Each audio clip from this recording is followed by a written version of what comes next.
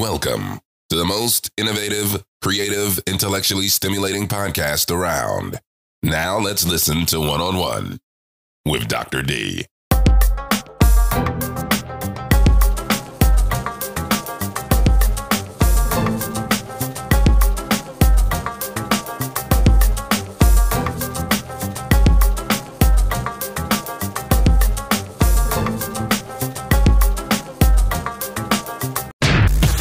You've tuned in to One-on-One with Dr. D. Now, get ready to listen.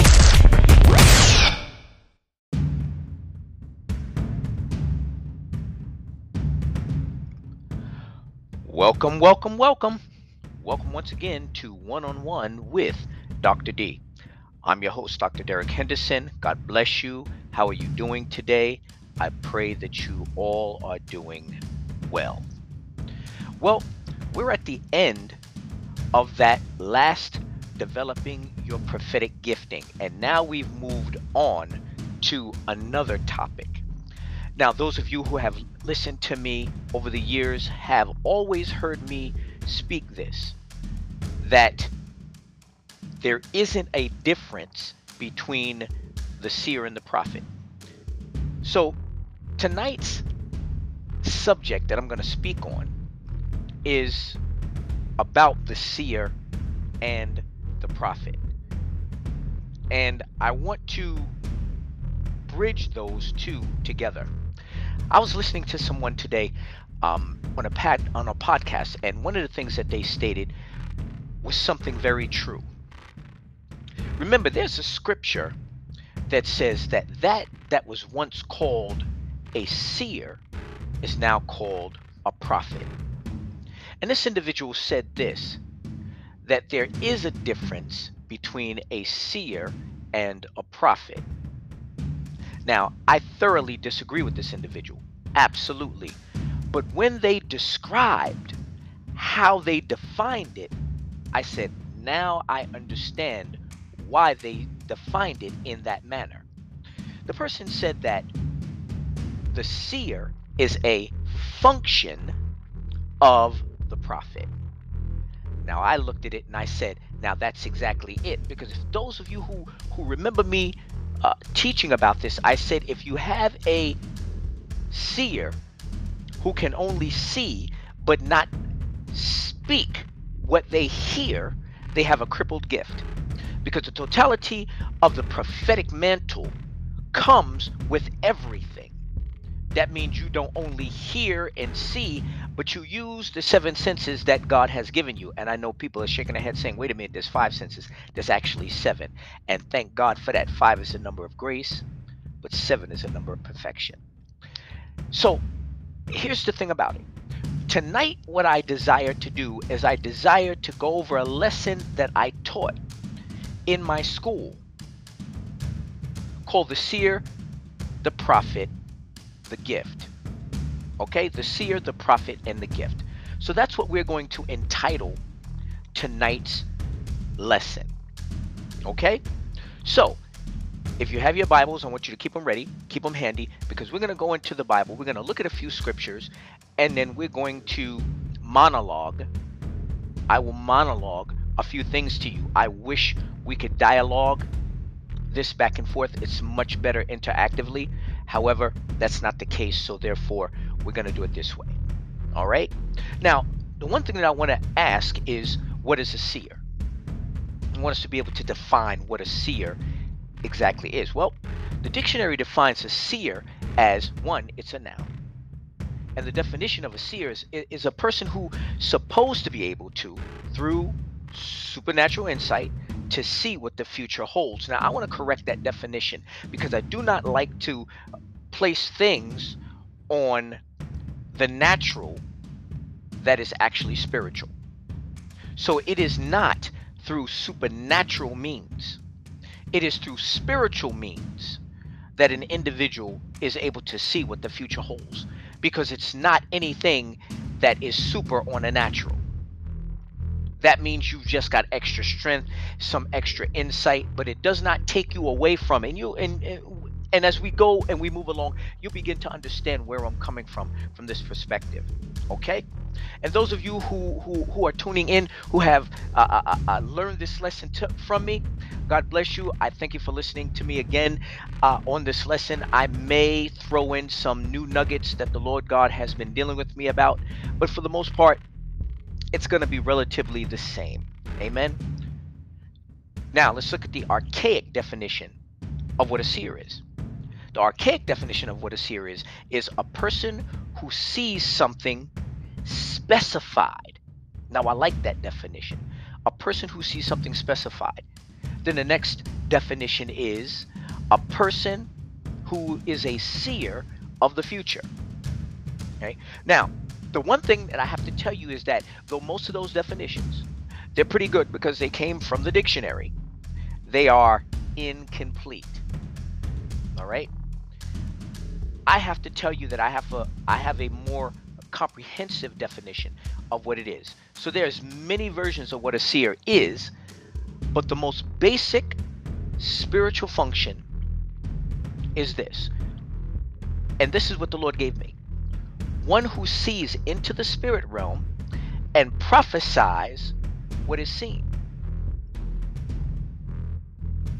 Now, remember, words matter. I want everyone to remember that. Words matter. Follow me here.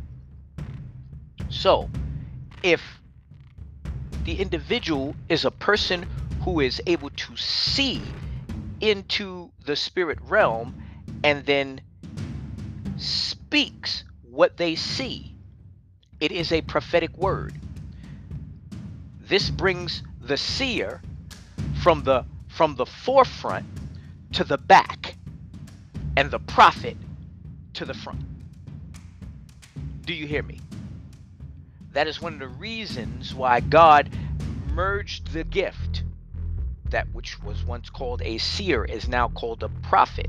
But it goes deeper than that, and we'll get into that a little bit later. So I have a question for my listening audience. Here's the question. Who was the first identified seer in the Bible? I want you to take the time and look that up. Who was the first identified seer in the Bible? All right. Now, of course, as I'm going through this lesson, I'm going to give you the answer because we don't have that much time. So I can lay it out there, but I cannot give you that much time. So you might as well just, Jeopardy clock it and let's move on. Okay. Now, a lot of people say that there were other people prior to, but the first identified seer, which was instituted, I don't like utilizing the terminology in an office, but I have to utilize the terminology office from this perspective because he was placed in this stead in a governmental fashion, but what he had was a gift. All right, so it was Samuel. He was the first, and Samuel was not only the first identified seer in the Bible, but was the first and only judge to inaugurate the monarchy. Hear this. And what he did biblically, it established the paradigm going forward. He was the first one to be able to, through the power of God, by the power of God, to name the king, give the rights to the king, and then every successive king afterwards, there was always a prophet that would identify who the king was. Those individuals, and hear this, those individuals that were not prophesied about, and there were many kings throughout all of the tribes, those were the ones who were not really called as kings. They were put in to the monarchy. However, only when a prophet was sent by God to establish that individual in that monarchy was that rule successful and complete. Okay, so let's move on. Okay, what are three other seers, or who are 3 other seers that are in the Bible? We can Jeopardy clock that also. All right. But of course, I am going to give you the answer. So there are 3 other seers listed in the Bible. The first one is somebody that many of us skip over when we're in the Old Testament, listed in 2 Chronicles 9:29. His name was Edo. We don't hear much about Edo, but he was an identified seer. Okay, the second one was in 1 Chronicles 29:29. Okay, and his name was the prophet Gad. And then this gentleman afterwards is one that you never hear anything about. Because as long as I've been coming up, unless I actually studied and pulled it out, I never heard anything about Zadok in 2 Samuel 15:27. Very little is known in reference to Zadok, but he was also a seer in the Word of God. All right, now here's another definition. The seer is the administrative aspect of the gift of the prophet. In other words, it is a function, like I stated. So why do I say this? 1 Samuel 9:9 states, before time, and I've been quoting this, in Israel, where a man went to inquire of God, thus he spake, come and let us go see the seer. For he that is now called a prophet was before time called a seer. So I want us to move deeper into that so that we can begin to look at that from this perspective, from a different perspective. You see, the Lord took what was in the gifting of the seer and he merged it, or that function, incorporated that into the gift of the prophet in its totality. So afterwards, a seer was now called a seer prophet or a prophet, because the seer function cannot work. Now, I'm going to stop here. I'm going to pause right here so that we can understand this more clearly. An individual in your ministry or in your church that says, well, I'm a seer. Well, the church may not need a seer. The church may need a prophet. The seer may say, well, I'm a prophet. Well, wait a minute. If you say you're a seer, then you're a seer. You see and you speak what you see. But what if God is not showing you anything? Can you hear and speak? Because that would make you a prophet. Well, I can hear and speak. That means you're a prophet in its totality. Many individuals believe that they are seer, and all they do, see, it is, and I will say it again, it is a handicapped gift when an individual can only see and speak what they see. That's one of the main reasons why, and as strange as it is, okay, and I always state these scriptures, Acts 2:28, okay, Acts 2:17, Joel 2:28. In the last days I will pour out of my spirit upon all flesh, and your sons and your daughters shall prophesy. What that does is that places the gift of the prophesier above the gift of the seer. I'm going to say that again so that people can understand where I'm coming from. A seer who says that all they do is see and speak what God is saying, from Acts 2:17, Joel 2:28, in the last days I will pour out of my spirit upon all flesh, and your sons and your daughters shall prophesy. What it does is it places the gift of the common believer above that of the seer, because those who prophesy oftentimes hear and or see and speak. All right, I'll leave it right there so that we can understand. So now, a seer prophet or a prophet sees more than they hear, but upon reaching the fullness of their maturity in their gifting, they can do both and manifest those prophetic powers in totality. So if a person says, I'm a seer, they may be a novice. They may be an acolyte. That may be the trajectory that God is taking them before they manifest in its totality their gift. However, God may be taking them to a whole different level, to an entirely different area. But an individual who is growing and they simply stop, I believe that it is erroneous. Now, anybody that wants to call me and speak to me about it, listen, I'm Dr. Derek Henderson. You can reach me on Facebook, Instagram, and Twitter. Okay? And you can even reach me on Clubhouse. You can call me if you desire, if you want to question the thought processes, because I'd like to intellectualize with somebody who will challenge me on what I'm stating. 845-531-7786. Oh, and before I move on, if you're deriving anything from this particular broadcast or any of the other broadcasts, the podcast that I'm speaking, please like, share, and subscribe. Like, share, and subscribe, because that's how we get the algorithm boosted, so that more people can be taught the things of God in the manner in which I believe that God desires for them to be taught. Amen. Okay, now let's move on. I have a question, and once again, we're going to Jeopardy song this. Okay, listener, do you believe that the gifting of the seer is still in operation? And if so, why? And give scripture to support your narrative or your conclusion. I want you to do that for me, please. And once again, get in contact with me. Drop a note to me so that we can dialogue on that, because, of course, I'm going to take a stand on what I believe I know. And listen, I'm not above being taught, because I desire for somebody to show me something else.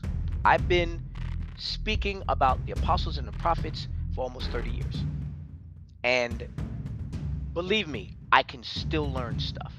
And I can learn from people who have just entered into the body of Christ, because God may have given the babe a revelation that I never caught. I would love that. I wouldn't be offended by it. I'd be grateful for it. Okay, enough of that. Now, we're going to go to somebody who I believe we should speak about in reference to the prophetic. I want to speak to you about a person named Balaam. You remember who Balaam was? Well, if you don't, we're going to go over it. Right? Listen to this. There are literally 57 verses covering 8 books about Balaam. Hear it. 57 verses covering 8 books about Balaam, beginning with Numbers 22:5. And look these up. Rewind me. Listen to it again. Numbers 22, verse 5 through 40. Numbers 23, verses 1 through 4. Numbers 11. Numbers 16. Numbers 25 through 30. Numbers 24, 1 through 3. Numbers 10. Numbers 12. Numbers 15. Numbers 25. Numbers 31, verses 8 and 16. All of those spanning 8 books. So now, Deuteronomy 23, verses 4 and 5, and Joshua 13:22, Joshua 24:9, and Joshua 24 and 10. We got Nehemiah 13:2, Micah 6:5, 2 Peter 2:15, Jude 1:11, Revelations 2:14. All of those verses, all of those, all about Balaam. So for someone to be spoken about as much as Balaam was spoken about, who was this character? Who was this guy? With all of this writing about him, well, first Balaam is introduced to us simply by this particular verse. It says, the son of Beor to Pethor, which is by the river of the land of the children of his people. That's how he's introduced to us. Ooh, kind of a mystery, right? Right. But then when you move down, Numbers 22:7, it's a bit more descriptive. Right? So it says this. And the elders of Moab and the elders of the Midian departed with the rewards of, wait for it, of divination in their hand, And they came unto Balaam, and spake unto him the words of Balak. Wait a minute. Did you just say divination? Beloved, yes, I did. I did just say that. I remember saying that, I tell you. Okay. So, why would the elders depart with gifts of divination for someone who is divining? Wait a minute. Are we talking about this being done for the people who serve a holy God? Oh, wait a minute. There's a whole mystery brewing here, right? Now, just by considering the text in 22:7, when you look at that alone, what we can see is that at the moment in time, Balaam was the one that was practicing divination. So, why would God, our God, begin to deal with someone who is a diviner? Here's a question. Were there any other seers in the land? Were there any other prophets in the land? Verse 22:9, were there? Kind of makes you think. You know that song, things to make you go, So,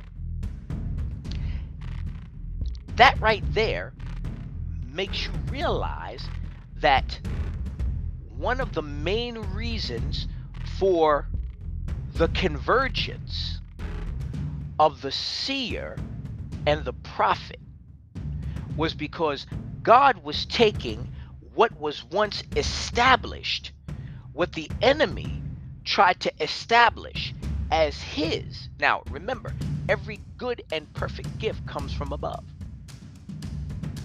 What the enemy did was he used it and gave the powers to man in the form of receiving monetary rewards. So you had the enemy that empowered the diviner, because it definitely wasn't God that was empowering him. And here you had someone who was making, let me put it in the fashion that we were just talking. He was making mad money. He was cleaning up the dough, and he was rolling around Israel. He was the big dog. He was the big dog. You wanted him to see something, you better had said something, but you paid him before he said what he saw. Period. That's what he did. Okay? And so God took that particular gift and said, you know what? I'm merging this into the prophet. And now that which was once called a prophet, a seer, is now called a prophet. Okay, now that brings us to another aspect. That brings us down to the prophet. But here's what I want to do, beloved. I'm going to wait till next week, and we're going to do a part 2 on this so that we can get into the depth of the prophet. We're going to explain the makings. Once again, on developing your prophetic gifting, I was speaking about developing your prophetic gifting, but now I'm speaking about the prophet in reference to you working it. Okay? And the institution of the prophet. Hear me, the institution of the prophet. So that's what we're going to speak about next week. All right? And that, beloved, brings me to my school moment.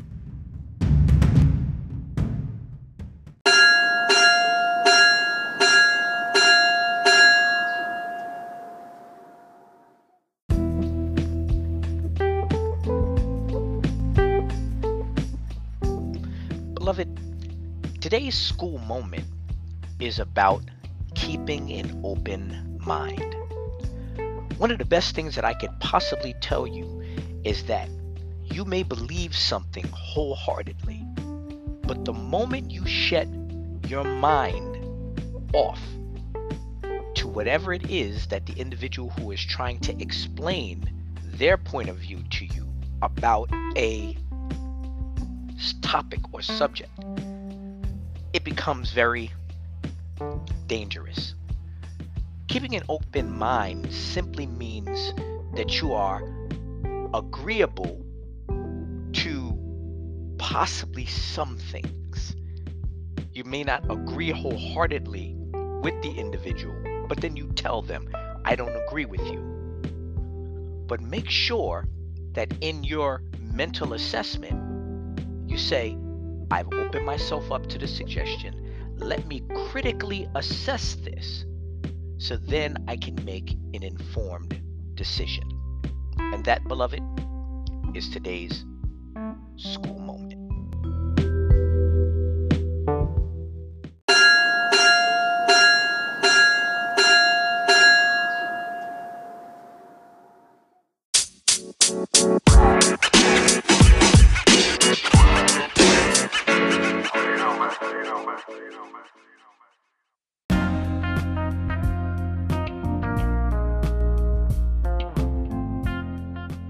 Beloved, today's theological word is hermeneutics. Hermeneutics is the study of the meaning of writings, speech, and therefore also a biblical text. It's the study of the methodology of interpretation. So whenever you hear a preacher speak about hermeneutics or speaking or preaching hermeneutically, you'll understand exactly what they're speaking about. Once again, the word for today is hermeneutics, and that is today's theological word.